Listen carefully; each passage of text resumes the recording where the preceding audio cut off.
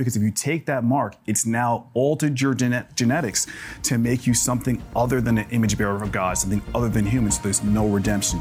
Just like Satan attempted with the Nephilim in the days of Noah.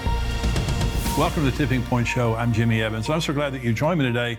Today I have joining me again Ryan Pitterson, and he's written a phenomenal book called Return of the Nephilim. We're going to be talking about that in just a minute. Before we go there, let me just say we're taking our trip to Israel from November the 29th through December the 8th. Pastor Ed Young and myself, we're taking a big group. We want you to be a part of it. We're going to tour the land of the Bible, the Holy Land. And Pastor Ed and I will both be teaching at different locations in Israel there. And by the way, we have 5-star buses that are going to the best hotels, the best places. We have economy buses. So when you sign up for the group, there's different price ranges there that you can sign up for.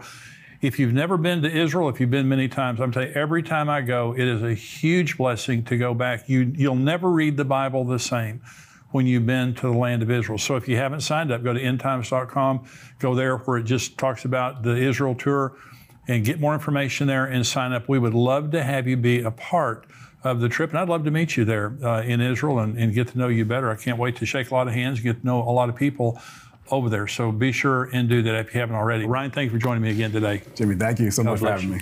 Well, you've done a great job. The last show, if you guys haven't seen that show, I know that some of you are watching on YouTube, others you're subscribers and you're watching this right now. It was a phenomenal show, and I learned a lot. There were some shocking things in that show to me, the things that you have found, because you've researched this thoroughly, the issue of the Nephilim. It's a major issue. When you don't understand the issue of the Nephilim, it really, you're reading a lot of things in the Bible that you don't understand. That's right. And you talked about that on the last show, and you talk about it in your book, The Judgment of the Nephilim. So we're going to be talking about the final Nephilim in the end times. Now, why did you write this book? Why did you title it The Final Nephilim? Sure. Well, I really ended the first book, Judgment of the Nephilim, kind of on a cliffhanger.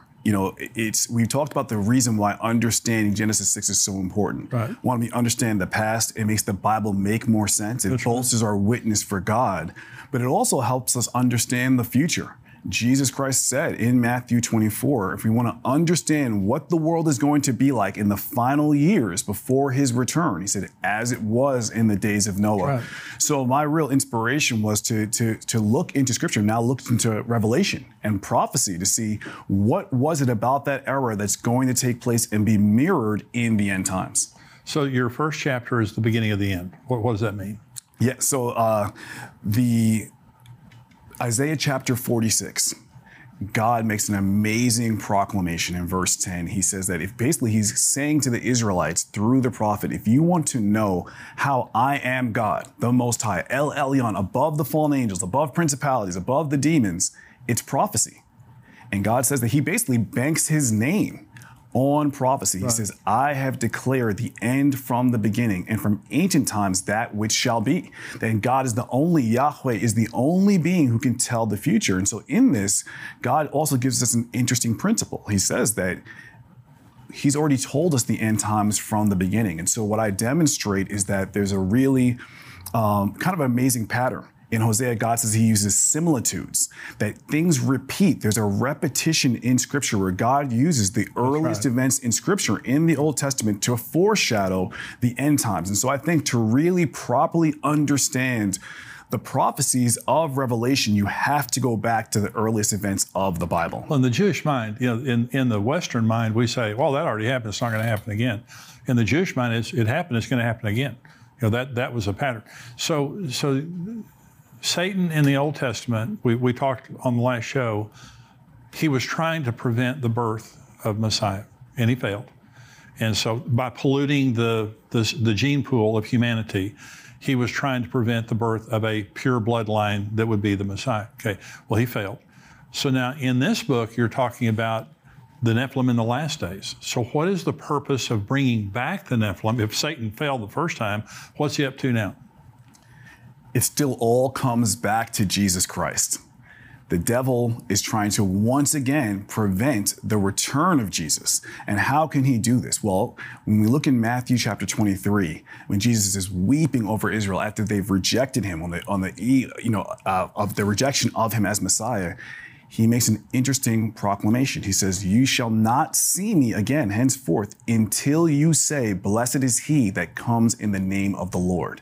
So prophetically, Jesus Christ linked his second coming to Israel acknowledging him as Messiah, as Yeshua HaMashiach. Right. And so where does the Nephilim come into this? Well, the final Nephilim, who I believe is the Antichrist, he's the ultimate deception to try and prevent that from happening. He's going to present himself as Israel's Messiah to lure them away and deceive them, because if they don't acknowledge Christ, Christ says they won't see him. He will not return. It's directly linked. And so now this is Satan's final attempt to try to once again stop the coming of Messiah.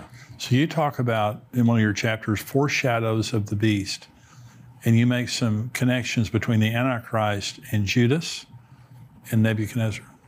So talk about that.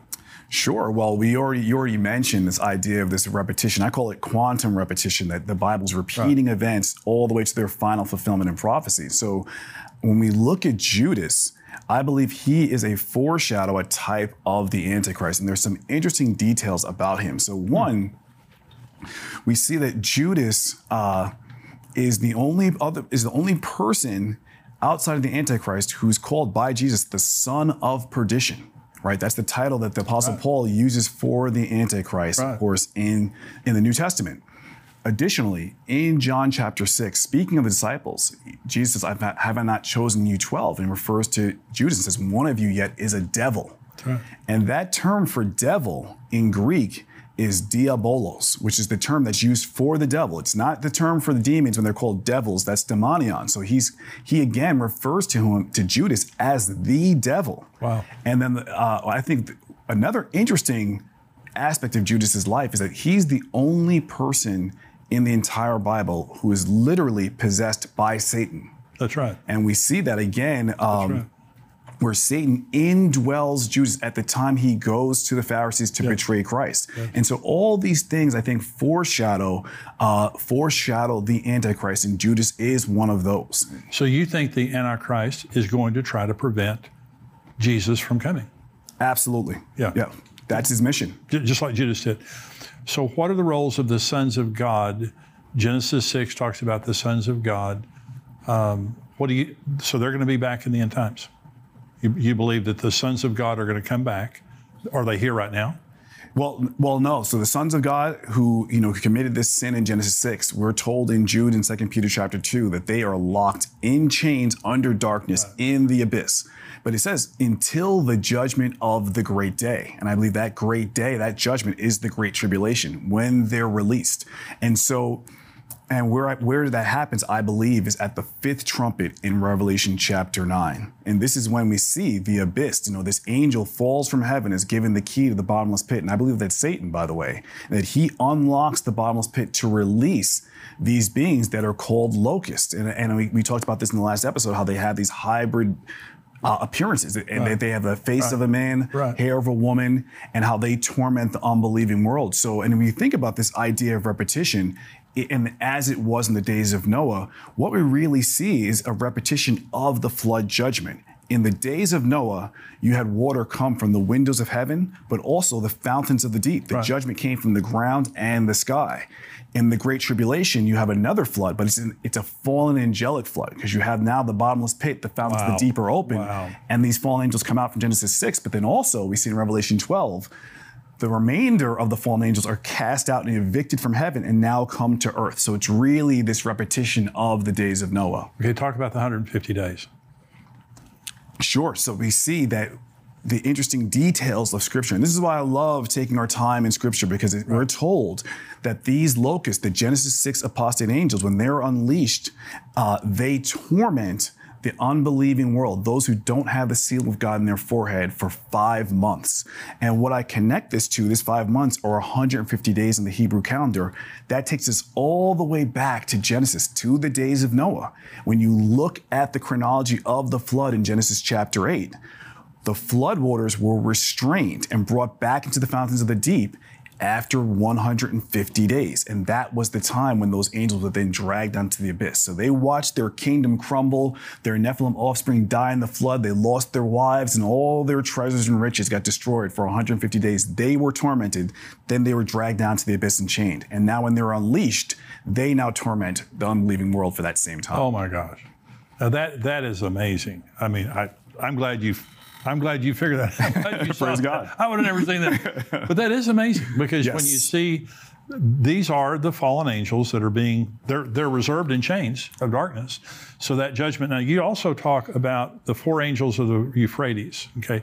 So talk about that. Sure. So this is going to continue to blow your mind. Okay. Right? So we have the fifth trumpet, of course, but we talk about the locust. But in the sixth trumpet, we see these four angels. And I believe these were probably the four most powerful angels of that era, kind of the generals released from the Euphrates, which, by the way, that was the original border of the promised land when you go back to Abraham. That's right. That's God's battle line against the rest of the So world. you believe these four angels are fallen angels? Absolutely, yes. And they are now, because it says they were bound. So they were chained up just like the other angels in the abyss. And then when they're released from the Euphrates, it says that they judge, their judgment is on the world. It says, it again gives a time frame. It says for a year. They said they were prepared for a year, a month, a day, and an hour.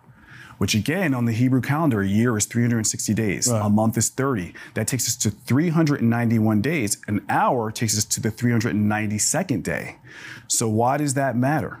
Well, Jesus said, as it was in the days of Noah, but he said, likewise, as it was in the days of Lot. He connects the days of Noah and the days of Lot together several times. Yeah. When you look at the chronology, from the flood, we see this in Genesis chapters 10 and 11, because we're told Arphaxad was born 2 years after the flood. So we can count it. To the time that Jesus came to see Abraham to tell him he was going to judge Sodom and Gomorrah, because he was 99 years old at that time, it's 392 years. So again, we see the fifth trumpet, days of Noah, the sixth trumpet, days of Lot, as it was. Oh my gosh. That is absolutely amazing. Now, so again, so you're saying from the time of the flood to the time that Jesus, or the time that they came to see Abraham, when Sodom and Gomorrah would be destroyed, 392 years. Exactly. And then to even get deeper into this, to show even more compelling biblical proof that this is a repetition of the days of Lot, we see the judgment of Sodom and Gomorrah was fire and brimstone, destroy the city. The four angels of the Euphrates, who had this army, this massive fallen angelic army, it says that the horses that they have kill 1/3 of the human population by fire, smoke, and brimstone. The exact same judgment of Sodom and Gomorrah. Oh my gosh. I have never seen that before. So that is amazing. 392, goodness gracious. It's just amazing how Scripture is so exact. You know? It's phenomenal. Yeah. It is phenomenal. And this is why studying prophecy is so, how can it not comfort us to know that God's word is alive and so powerful? So in Revelation 17, you talk about the return of the Antichrist, and you look at a very complex chronology there. So talk about that. Sure. So the angel who is kind of guiding John the Revelator to show him and explain these visions is explaining this seven-headed beast that he's seeing before him. Right. And he says the seven heads are seven kings. And he gives this interesting sequence about these kings. He says 5 are fallen, meaning they're dead. 1 is, and 1 is yet to come. And then it says the beast, referring to the Antichrist, he said that comes out of the abyss, he is the 8th and is of the 7th and goes into perdition. Right. And so what I explain is that this spirit, I believe the fallen angelic spirit of Apollyon, Abaddon, who comes out of the abyss at the fifth trumpet, I believe will indwell the Antichrist. That spirit, that fallen angel, has been permitted to indwell 7 leaders throughout biblical history. And I identify them, who I believe were satanic mystery kings throughout history. And what the angel's telling John, because I put Revelation's writing at 96 AD. He's saying at that time, 96 AD, 5 of these kings have already died and lived and died. And 1 was alive at that time, who I believe was Emperor Domitian, the ruler of Rome at that time. And then 1 is to come. And the Antichrist will be the final iteration and release of this beast.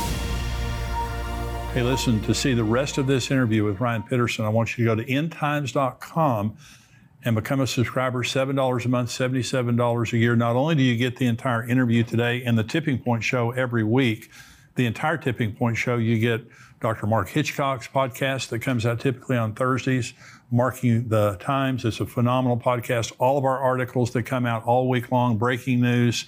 endtimes.com, $7 a month, $77 a year is absolute bargain to get the information that we provide. God bless you. Thank you for joining us today.